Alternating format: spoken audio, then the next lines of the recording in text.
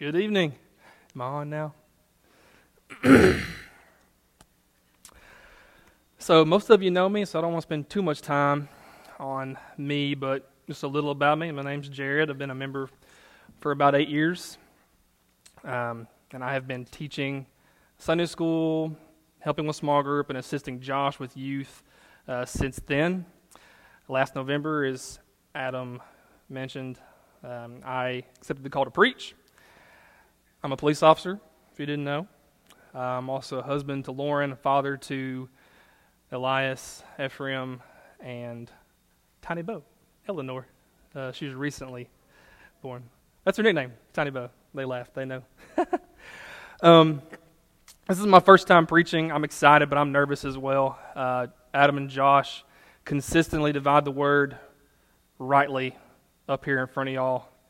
The more that I do this, the more respect I have for them and what they do. It's increasingly difficult the more that I get into it. I confess that I am woefully in need of the Spirit's guidance to say anything useful tonight, and I just pray that He would use me as a mouthpiece to tell you His Word. What I want to preach tonight is Luke chapter 1, verse 5 through 25. If you have your Bible or your Bible app, you can get that out now.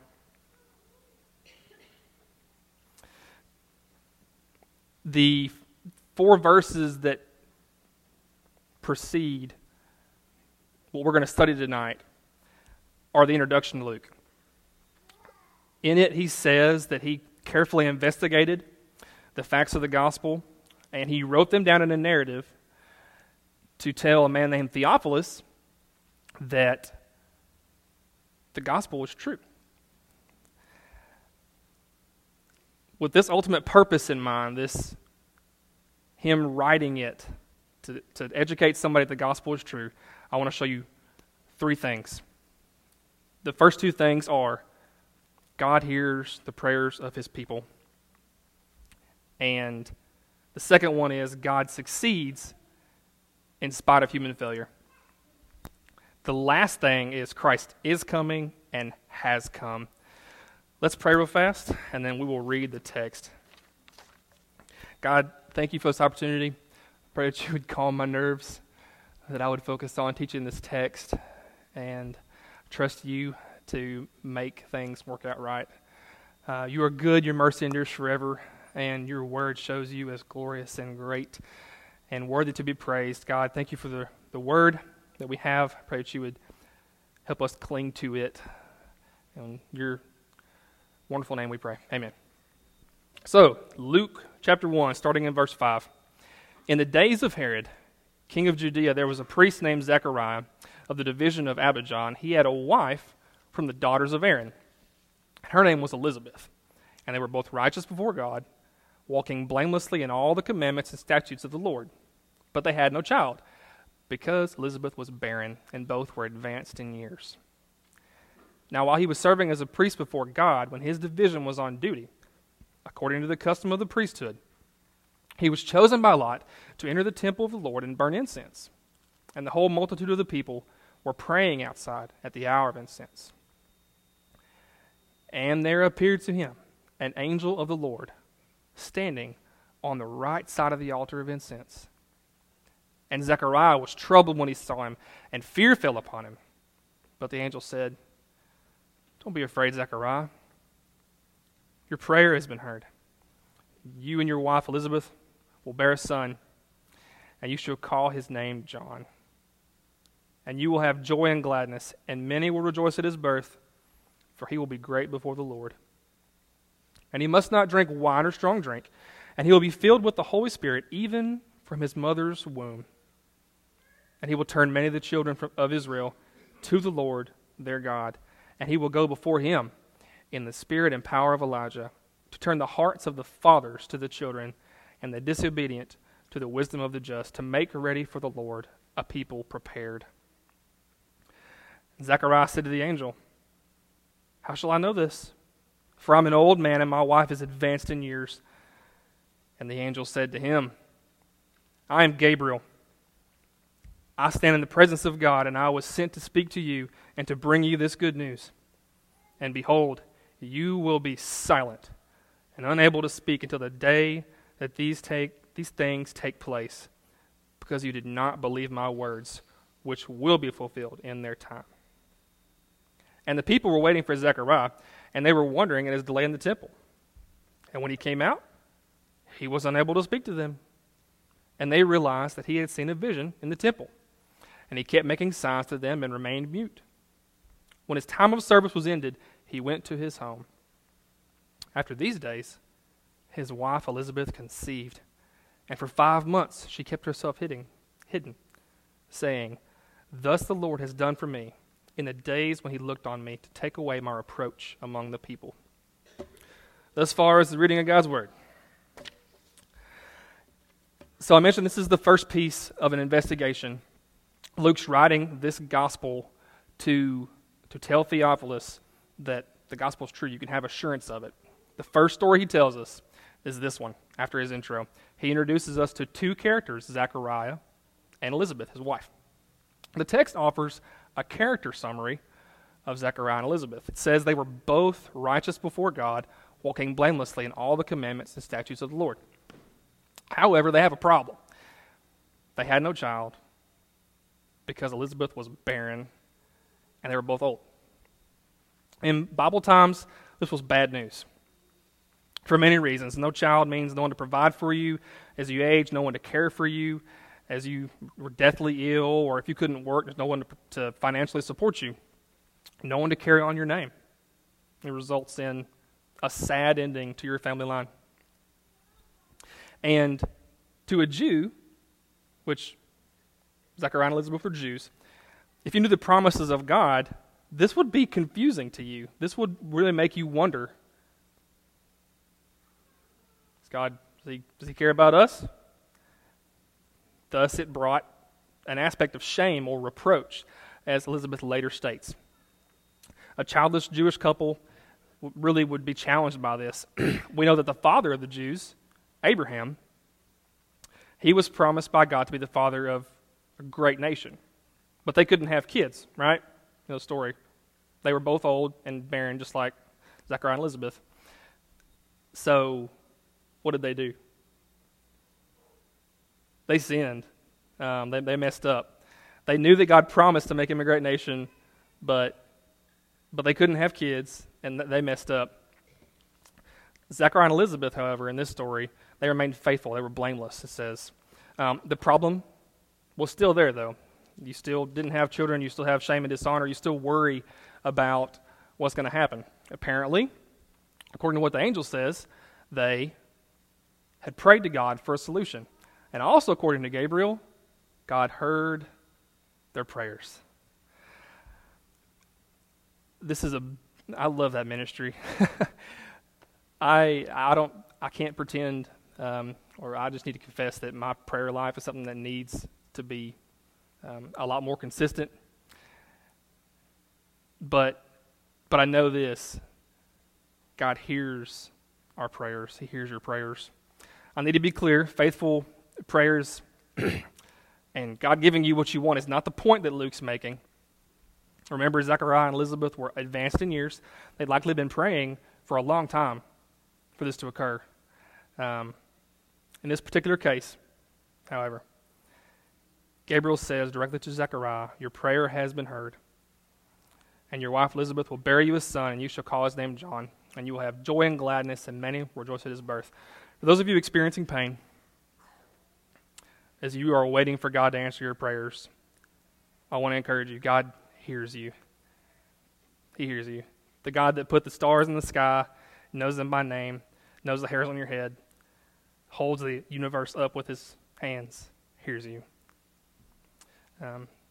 So, be like Zechariah and Elizabeth. Serve him and be content with him as you wait for him to answer your prayers. So, Zechariah was a priest. We mentioned that. Likely a very experienced one since he was advanced in age. He's from a well-respected family. The text tells us that it was his time for duty, and he drew the short straw to go into the temple and burn incense or offer prayers. Interestingly enough, when he gets in there, And Gabriel says to him, hey, your prayers are answered. What does he do?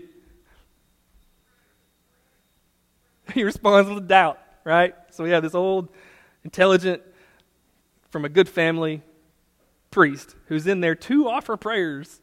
And he goes in there and angel says, hey, your prayers are answered, and just fumbles that one.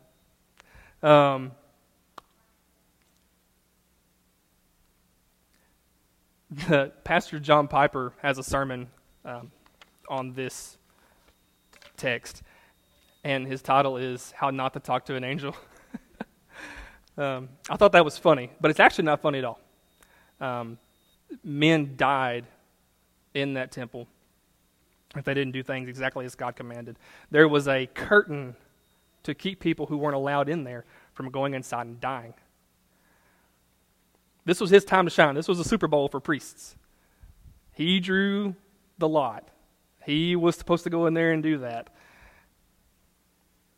This may be the only time in his life that he got to do this, and he fumbled on the goal line. And the angel responds. I imagine it is some booming, huge actor's voice. I don't know how scary Gabriel sounds, but I'm sure it was scary because he was scared. I am Gabriel. I stand in the presence of God, and I was sent to speak to you and bring you this good news. And behold, you will be silent, unable to speak until the day these things take place, because you did not believe my words, which will be fulfilled in their time. How not to talk to an angel? Indeed. Especially not that one. Gabriel was one of 2 angels that have names in the Bible, and he only appears 4 times in all of it. So what does the angel do? He makes him mute. He silences him for the entire pregnancy. Now, some of you in the crowd, some of you wives, might not think that's such a bad thing. Husband talking too much? Remember, God, here's your prayers. I just preached on that. That's a bad joke. Back to the story. Most of the sermons on this verse, including Piper's, what they do is they take this picture of Zechariah and him failing and him not believing, and then they compare and contrast it with Mary. So the story right after this is the story of baby Jesus, story of the virgin birth. This text is actually an Advent text. It's leading up to the birth of Christ. And what they do is they compare and contrast Zechariah doing good and Mary doing bad. I'm sorry, I got that completely backwards. Zechariah doing bad, Mary doing good. But instead of focusing on Zechariah's failures, what if we were to shift our focus to look at what God did instead, in spite of his failures? Look closely at what it says there. What does Gabriel say after he mutes him? He says this, until these things take place. Okay? My words which will be fulfilled in their time. The human element there has failed, right? Zechariah misses the ball. He completely strikes out. But he still experiences God's blessing. This should perk your ears up a little bit. Where else? What other concept do we as Christians believe where when the human element fails, God succeeds? Anybody perking up yet? The gospel. The gospel. It's the very essence of the gospel. Observe throughout your personal salvation process the sovereign God who saves you in spite of yourself. Adam mentioned, he preached last Sunday in the verse in John where it says that no one comes to him unless the Father draws him. You realize that if you're sitting in a chair tonight and you're a Christian, that God has drawn you to himself in spite of yourself and your sin. That's good news. In Ephesians 2, after a less than flattering description of human sinfulness, it says, God made us alive with Christ. By grace you have been saved. God saves us in spite of ourselves. God works and succeeds in spite of human failures. If you're not a believer in this room, also know this. Everyone who is sitting in these chairs at one time was not a believer and lived a life in rebellion to God and lived a life in continual sinning, and God drew them. You can't mess up God's plan. It can't be done. That is good news. I know, like, personally, if I think back to college years or before college, I just wince at thinking about the things that I did and the stuff that, and you all, I'm sure, have similar stories. Like, you know those things that you did that you think, man, that completely stopped it right there. No.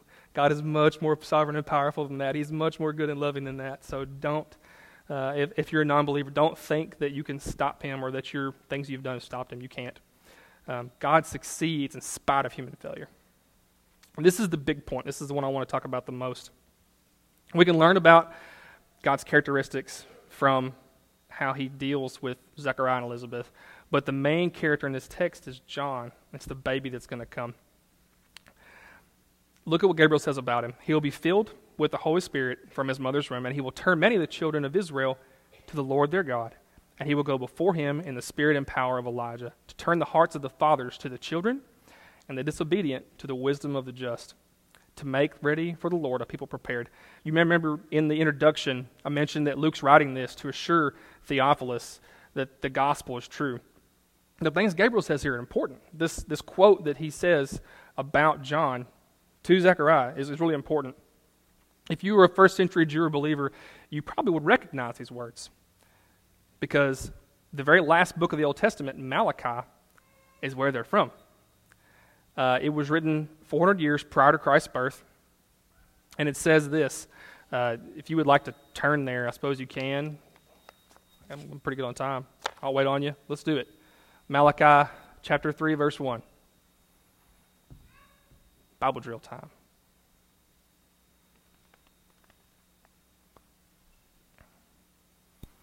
It's really cool to see these texts, this stuff that the angel says, from a text we know is 400 years old. Behold, this is Malachi chapter 3, verse 1. Behold, I will send my messenger, and he will prepare the way before me. And the Lord whom you seek will suddenly come to his temple, and the messenger of the covenant whom you delight, behold, he is coming, says the Lord of hosts. The reaction to hearing that should be, oh, wow. Okay, we just heard an angel, eyewitness testimony of this angel saying this in the temple to Zechariah. Luke writes that down for us, and then we go back and we read it over here in Malachi 400 years prior. It's a big deal. It also says it in Malachi chapter 4. Just turn a couple pages with me.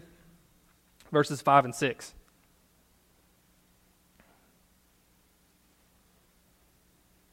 It says this, Behold, I will send you Elijah the prophet before the great and awesome day of the Lord comes, and he will turn the hearts of the fathers to their children and the hearts of the children to their fathers.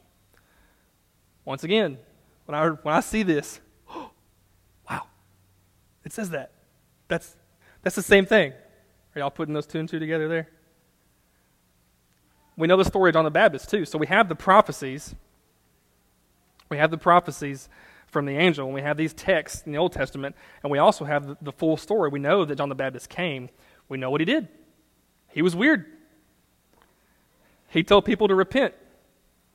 He called the religious elite out. He told them to repent. He told everybody to repent. And he said to them this, Behold the Lamb of God who takes away the sins of the world.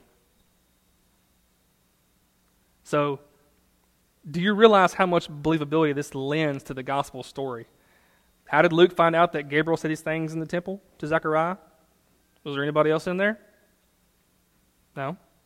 And the first 4 verses before this passage, Luke says that he's carefully investigated it all. So, it stands to reason that he interviewed Zechariah. So, we have eyewitness testimony of the archangel quoting a 400-year-old text in reference to a prophet. We know the child's born specifically to a named couple. They're not imaginary. And we have recorded that he does what the 400-year-old text says, and the angel said. In law enforcement, we call that a clue. The second thing is this. So Zechariah and Elizabeth both were were present in this time of the story, Luke wasn't writing to them. Okay, they were experiencing this and were seeing it, and they could say, Christ is coming. But Luke was writing this to somebody who heard about it after the fact. Similar to us. What can we look at this text and say? Christ has come. It's not just made up. I work in a public school, and I don't. There's a necessity for public school, but I want you to know that there are people that are teaching your children that the text can't be trusted. There are all kind, and not just public schools. I mean, there are all kind of forces in the world without that telling us that the Bible is not true or it can't be. Guys, it is. It is incredibly rock solid. And this is just one of many examples. This is just one of hundreds of perfectly logical reasons to believe the Bible.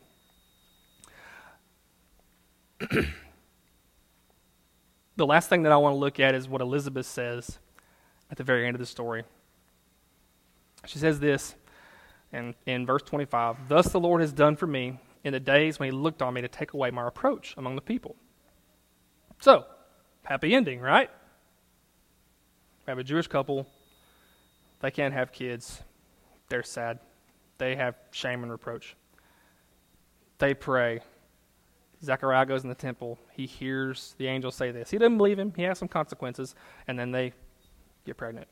Beautiful. Happy ending. But there's more.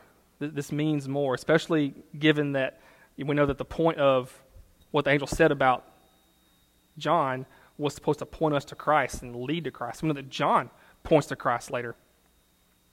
Elizabeth and Zechariah's ultimate need was not the reproach that comes off of them by having a child.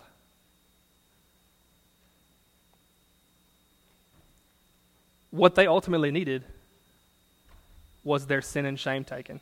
What they needed was the son.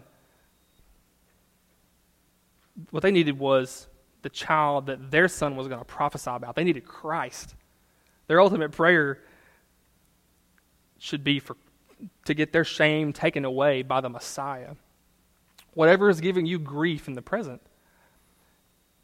whatever earthly blessing you desire, whatever you're earnestly praying for, the ultimate reproach, the only thing that you need, what God needs to bless you with and likely has blessed you with, is to be forgiven of sin. It's Christ. So let me echo John the Baptist. If you have a need in your life, if you have an insufficiency, okay, if you have something, behold the Lamb of God that takes away sins of the world. He took it on the cross.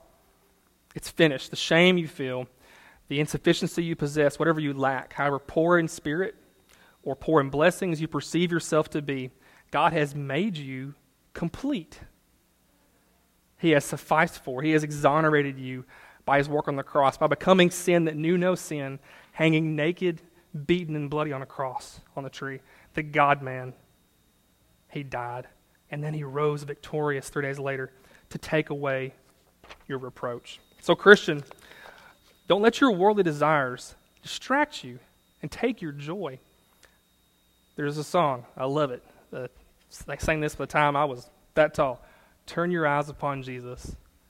Look full in his wonderful face, and the things of earth will grow strangely dim in the light of his glory and grace.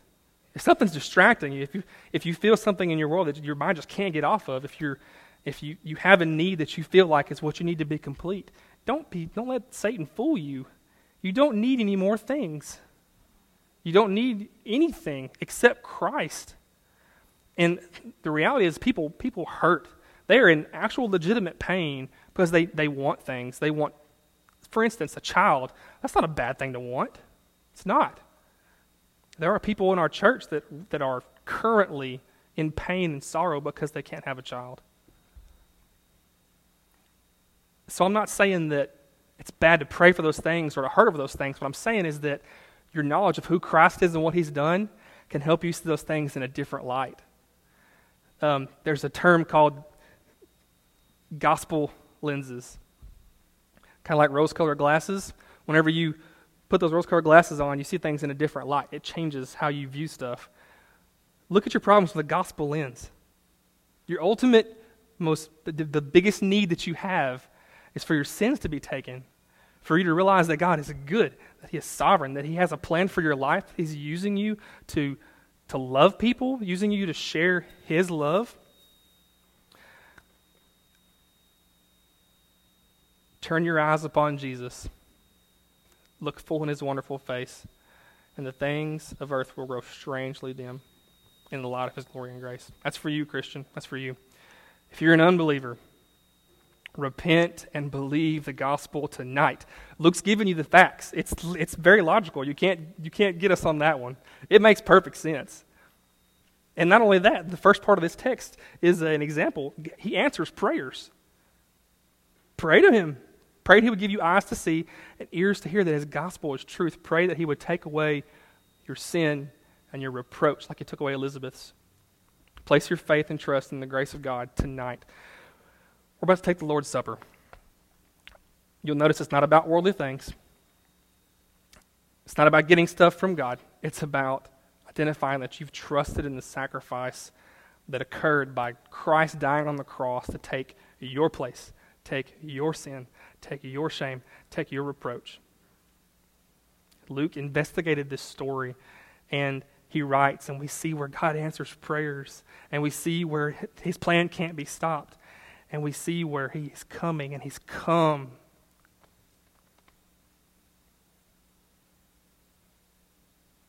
Put your faith in that today. As you take this Lord's Supper, don't be distracted. You don't need anything except for your reproach taken away by Christ. Let's pray. God, You are good. Your mercy endures forever. God, we know You hear our prayers. You hung the stars in place. You know their names. You made the universe, and You uphold it with Your hand. And You see us in our need. We know You don't need our perfection. You work in spite of our failures. God, for the believers in this room, I pray that You'd focus their minds on You. Focus on what You've done for them. Pray that You would shift their desires for worldly things to heavenly realities. And those realities would soothe their broken hearts. Whatever they're needing, but You haven't given them yet. Lord, I pray as they wait for You, they'd be content with the blessing of Your salvation. Lord, for those who don't know You, God, now work out Your plan in their lives. Bend their hearts to You. Take their hearts of stone. Put a heart of flesh in.